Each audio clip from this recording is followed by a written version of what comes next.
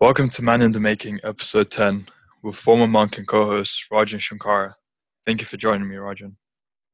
Thank you, Rokas. I'd like to begin by explaining my reason for wanting to do this episode.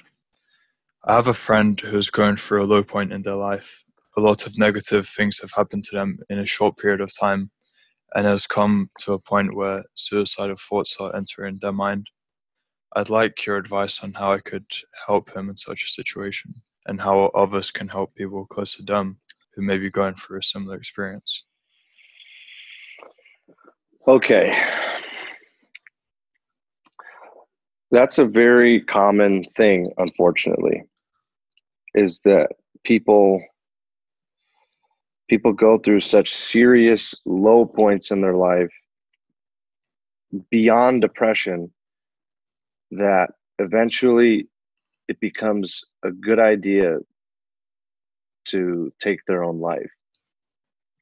And if anyone is wondering, why Rokas would be asking me that, a former monk, well, I actually wrote something about a bit of what I do and what I've come to learn in this very topic. So I wanted to answer Rokas's question and concern both by reading this small portion of text and then explaining it or talking more about it in depth after. Being a philosopher for such a long time has helped me understand the world from another perspective. You would think my work involves a lot of love, appreciation, gratitude, and upliftment, but that's actually not the case. Throughout the week, I work with people, both online and in person, that struggle to live another day. I wake up to emails from people asking how they are going to get over the loss of their child. In other words, people ask me why they should even wake up anymore. Some people are on the brink of ending it all, and they tell me about it. I've been hired by some people to make sure that they survive the week in what seems to be a world of hurt, pain, and suffering. And the interesting part about it all is that I agree. The world is suffering. More accurately, the world contains suffering. You will suffer. I will go through hardship. We will all be tested as to whether we can sustain living in an unbearable world. Why? Why would we go through this? As I've talked with people over the last few years about pain and trauma, I've come to learn that we have no choice in the matter. The dragon of chaos is going to approach. The predictable world around us is going to change and crumble, and the unknown, unpredictable, and anomaly-ridden future will present itself like some kind of ritualistic mating call. The world, in all of its variety, allows the combination of both disaster and promise to occur. No one is controlling it from the sky. There's no great mystery to God's will to experience that which has been thrown together. It's not random, though, and that's what allows us to keep going. Deep down, we know there is some sense of divinity, of success, and some possibility of survival, and even thriving. There's something inside us that knows right after the chaos, right after the unpredictable comes the world of explored territory. We start to see again, feel better again, sense that the world around us is becoming more manageable again. This is what keeps us alive because we are all heroes of our own story. We all share a shared story. We all suffer, have suffered, or will suffer again. It's coming, it has come, or it has came. We are always each phase of the experiencer, the experience, and the experienced. Together, we share this common story, myth, and tale that keeps us from ending it all. It's the what if of our lives. It's the could be. I often ask my worst clients, those not sure if they will make it to tomorrow, to give me 5 minutes, then 10, then an hour. We slowly open up our vision and can accept a short future before a longer one. Give me a day, eventually turns into I'll see you next week. We survive the burden of our existence by making ourselves the explorer of that which surrounds us. Facing the chaos, the dread, and the hurt makes us the hero because we have to in order to succeed. In order to face the dread and unpredictable nature of tomorrow, we have to become brave, courageous, and strong. And then we can see that tomorrow wasn't so bad, and next week now seems possible.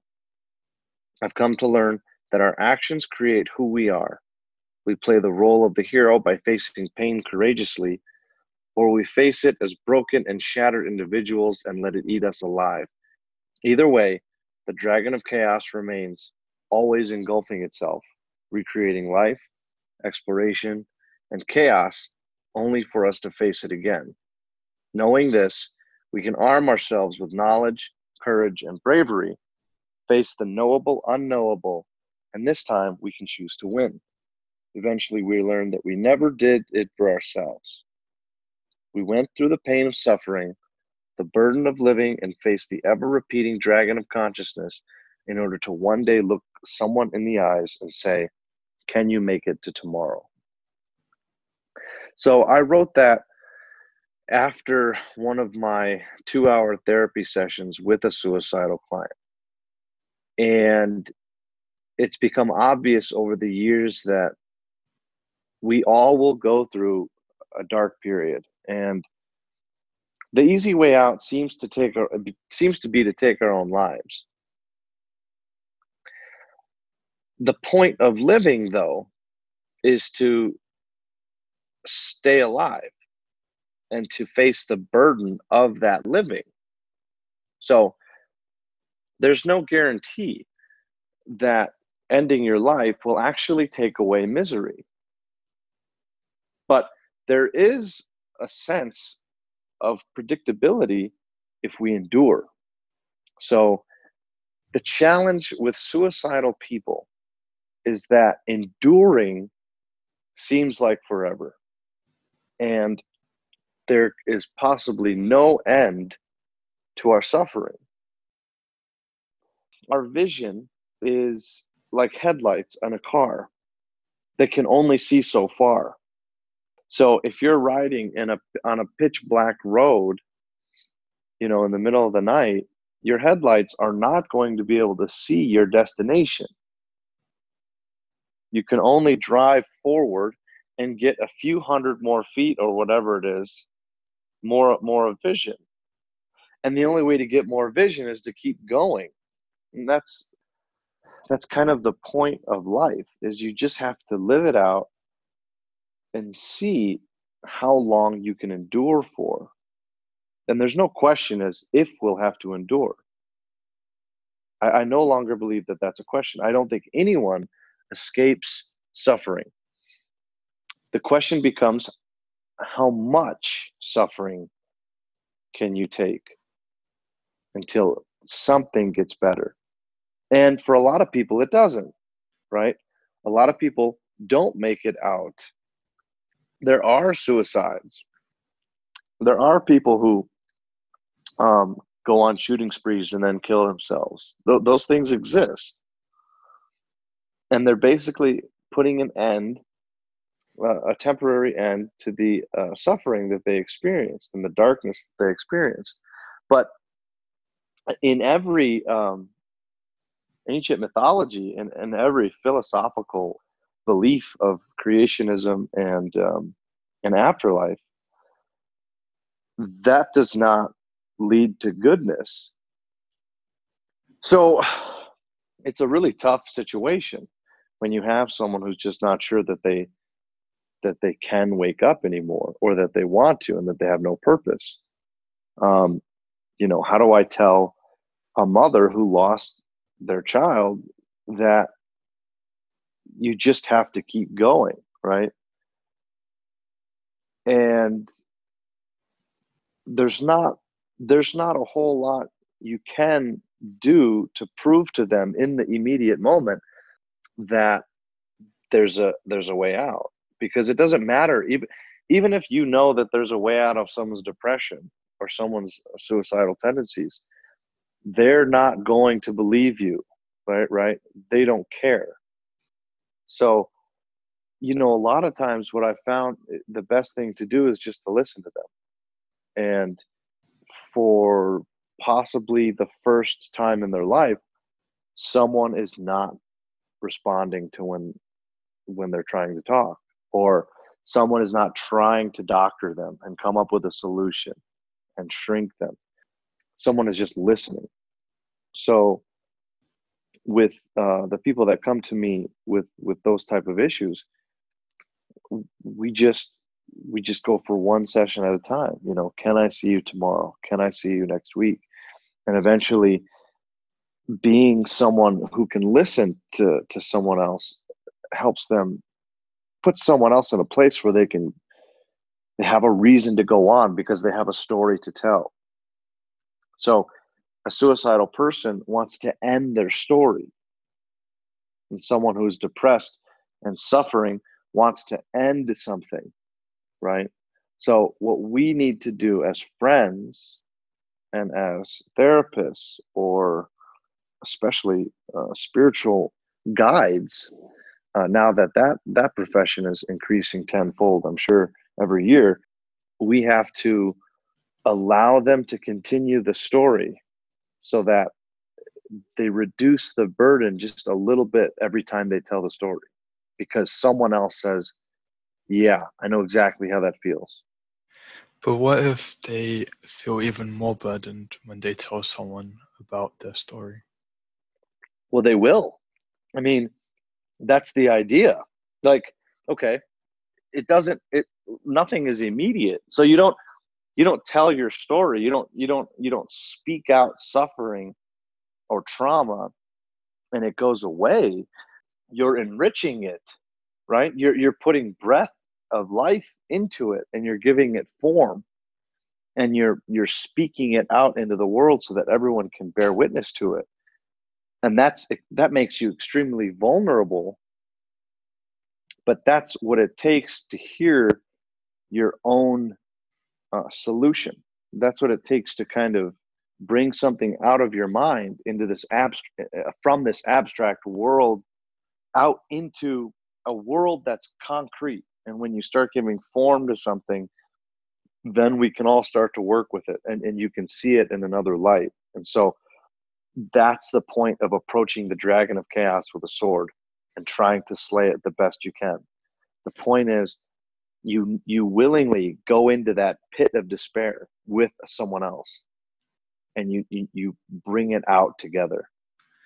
When I said burdening, I meant burdening the people around you with what you're going through. What if that's how you feel? If you do Yes. say, Yeah. yeah, what you're going through, then you just feel Yeah. like you're already burdening those around you, and you don't Right. want to do that. And I've heard that a lot, right? Because eventually people feel alone and they feel isolated because they're bringing other people down. And what I tell people and what I believe is that they're around the wrong people. So if someone cannot convince them that they're free to speak their mind around them, then they probably don't believe it themselves. They probably actually don't want to hear it. But if your friend is going through a dark period and they feel like it's a burden to speak the story out loud, you have to convince them that that's not true, that that's actually just in their head, and that it's not a burden. Now that's difficult for the friend. It's difficult for anyone who has to be there for that, because you're both deciding to go down into it, and you're both deciding to relive what this person is suffering through. But I'm suggesting that it becomes a group karma. It becomes a burden that multiple people have to take on as a part of their friendship karma, or as a part of, it's obviously a part of my karma to hear people's sorrow, and to listen to them. It's just the way the universe is working out. And it's a burden to family. It's a burden to friends. You have these people become isolated because everyone else drops off. But the question is, were those people friends in the first place? Is that family able to endure with a loved one for as long as that they're alive. And they should be able to. And if not, then it's not just the person going through despair, right? It's a bit of an influence from other people. And that makes it even worse for the person who's going through the hard time because they're not able to shake things off that you normally can shake off. Does that make sense? Yeah. So if your friend is going through a hard time, they're going to try to isolate themselves, right?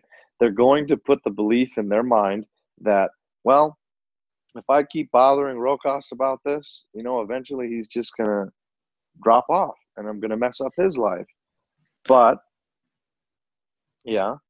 And I told him that if the people around him really do care about him, then they will listen to what he has to say. Okay. That was the only advice I could think of giving him. And that doesn't always work, right? Like sometimes you have to just sit there. So I'll give you an example. When I was in Hawaii, I used to work occasionally with someone who was a cutter. Do you know what that is? Like in cutting their arms, wrists. I mean, yeah. like yeah. that So way, they would cut. Yeah, they would cut themselves, a form of self mutilation. And it was like there was nothing I could do to say, "Hey, don't do that," and there was nothing I could do or talk about. There was nothing that we could talk about in the moment, and we had such short time together, so we didn't say anything. But I didn't go away. See, I persisted, and I didn't persist with my speech and say, let's relive this together. I said, do you want to just go for a walk? And that was it. And then all of a sudden, after a few sessions like that, that walk includes some minor conversation, and then that minor conversation triggers something and it starts to come out. And so sometimes you have to persist and be there for someone. And sometimes just being there for someone, I found, is liberation for that person in despair, and it gives them another day. And it's not always the case. I wish it was. Some of the cases will end up in suicide, and suicide's not going to just go away. But there's only so much we can do, and there's only so many steps we can take before committing someone into an institution. And that's also that's also an option.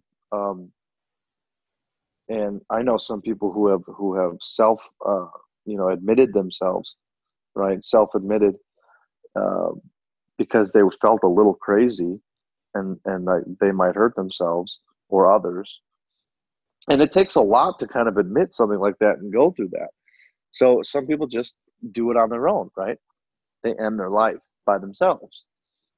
So what we have to do is just make sure to be present. And if that person rejects, we have to persist and say, no, I care about you. So I'm going to bother you about it. I'm going to text you. I'm going to call you. I'm going to stop by. I'm going to knock on your door when I have free time, see if you're there. I'm going to walk with you after class, and that may seem like a lot. It is a lot, but if you have the time and the energy, you just may save someone's life. Yeah. Now, I know that's a lot, and we haven't really gotten there yet before, that topic, but that's a very real thing, especially with people in your age group, right? Yep. Why do you think that is? I think part of it is potentially hormones, still going through their teenage years. But it seems like maybe not being able to find yourself and not having a fulfilling goal. Mm-hmm. That so you don't have a direction to go towards, and you end up being lost, which could put you in that state. But of course, there are other things that can happen. as an example, like external factors such as death of loved ones. Those are some things that are Uh-huh. completely different and can make you go into that state as well. Yeah. So Yeah. it's Absolute different devastation things. from the loss of someone. Yeah. Um, absolutely. Right. It's a poison of chemistry. It's you, while you're going through the hormonal process of getting older and growing up in a human body, you become you become toxic with compounds in your body. And if you don't have outlets and things to do, that energy that's supposed to be going outward into the world starts to turn inward on itself, and then you get manipulated by what you see in the news and things like that. And some people get so out of place and disillusioned from, just from what they hear about the climate, climate change, this, and it's unfortunate because that person could be brilliant. That person could in fact uh, be a genius, except no one has helped them bring it out of themselves and support that brilliance. And that's essentially why I talk about the mythological dragon of chaos so much. Thanks to Jordan Peterson, who helped me understand that idea more. It represents not only the world around us being suffering in the Buddhist philosophy. It represents everything that's yet to come, going through a filter of chaos. So understanding Eastern philosophy is a way to understand that things are going to get bad before they get better, because they come into the world as suffering. Does that make sense right off the bat? Yeah, and I know before you mentioned that there are different teachings, I think, with Buddhism, and I can't remember the other example you gave. Hinduism, Yeah, Buddhism have slightly different takes on suffering, but Buddhism will proclaim that life is suffering, and so that our goal is to transcend suffering, and bodhisattvas are enlightened ones who have done that for the sake of mankind. So Buddhism is very much a selfless act, right? Buddhist meditation is very selfless. You take on the burden of existence by sitting and being, and you help mankind. That's kind of the idea. That can you that's explain very that some more? well. That's very basic, but Buddhism is almost an act of defiance against selfishness. So they a Buddhist will sit and meditate, or someone who follows Zen or Confucianism or the Tao will meditate as a way of relieving the burden of the world, relieving suffering for all people. Because every single person that becomes a bodhisattva, every single person that meditates and defies the natural world of suffering is becoming a savior, almost is helping relieve the burden of existence by rejecting it momentarily, right? During that meditation, it's a way of selflessly relieving everyone else's chaos. So Hinduism is the opposite. Hinduism is selfish meditation, and I don't mean that pejoratively, meaning I don't mean that in a negative context. I mean that in, if Buddhist is selfless and you're meditating for the sake of everyone, in Hinduism you meditate for the sake of yourself, your own progression as a soul towards enlightenment. And that's what Hindu meditation is for. Now, the catch 22 is that they're both doing the same thing, because in Hinduism, if you enlighten yourself, and you are all beings, you simultaneously help the world. So in Buddhism, if you reject desire and attachment and act defiantly against the world in meditation to save everyone, you naturally help yourself and everyone at the same time. So they're both actually going towards the same high-minded philosophy, except they have these different, they have a bit of a different take on what they're doing. Now that's not necessarily a simple concept, and I'm not very good at breaking things down simply, but as I always say, does that make sense, Rokas? Yeah, it did make sense. And I'd compare, I think, Hinduism to Stoicism, because through Stoic teachings, it may seem like it's more selfish in a way that it secludes you, Right. but really it makes you stronger so that you can help others. Right, exactly. People, and you hear that a lot, the exclusivity of spiritual practice and meditation, even becoming a monk. A lot of people thought I was being selfish, right? Because, oh, well, you're going off to do your thing and leaving all of us here. What they don't see is that we're all connected, we're all interconnected in some way. And what the person is trying to do is better themselves and better the whole population at the same time, because the one is part of the population, and the population is made up of individuals.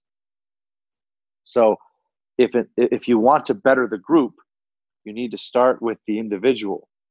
And then if the more individuals light up and become higher minded, then what happens to the group? Right? The group Yep. becomes higher minded, right? So that's that can also be represented in political diagrams, where conservative people on the right seek to better the individual, and there is an actual belief in the divinity of the individual in conservatism, and in liberist ideology, you better the group, and that the individual doesn't actually identify that way. They identify with the group, and that's what's called identity politics. And by claiming and being part of a group, you now have a right to a certain set of rights, I guess you could say. You now have a stake or a claim in rights because you're part of this group. And if you're part of a group, it's probably a minority, et cetera, et cetera. So all of these things are kind of a way to look at suffering. And I think that's why my therapy, for example, with clients is beneficial, because it's not a Western psychiatric type of protocol, right? It goes into Eastern philosophy where, I have someone tell me that they're suffering, and I don't try to end their suffering. I don't say, well, that's not good, let's try to get you out of that. It's like, okay, like, let's go into it together. How bad are we talking about? How much darkness is there in there, inside that brain of yours? And I get a flashlight and I go mining inside their brain for where the philosophical breakdown exists, and try to let them know that, it's okay to feel like everything is suffering. That just kind of makes you more of a Buddhist. So I think when people hear that, it's liberating. And so if any young person is listening to this when it's published and they're going through a dark period of time, I would say to you, that's okay. Like, go through it. But my only request is to keep going through it and not end it all. It's just not, you don't know if it's worth it. But we do know that you can get through it. And on the other end, you can realize that you didn't go through it for you. You went through it for someone else who has yet to come, right? The unpredictable, the unknowable, that dragon of chaos, it becomes a person in your life eventually who then you can help. And as the hero, you can get rid of the chaos, turn their mind into order, and enhance society as you live your life. That's the idea anyway.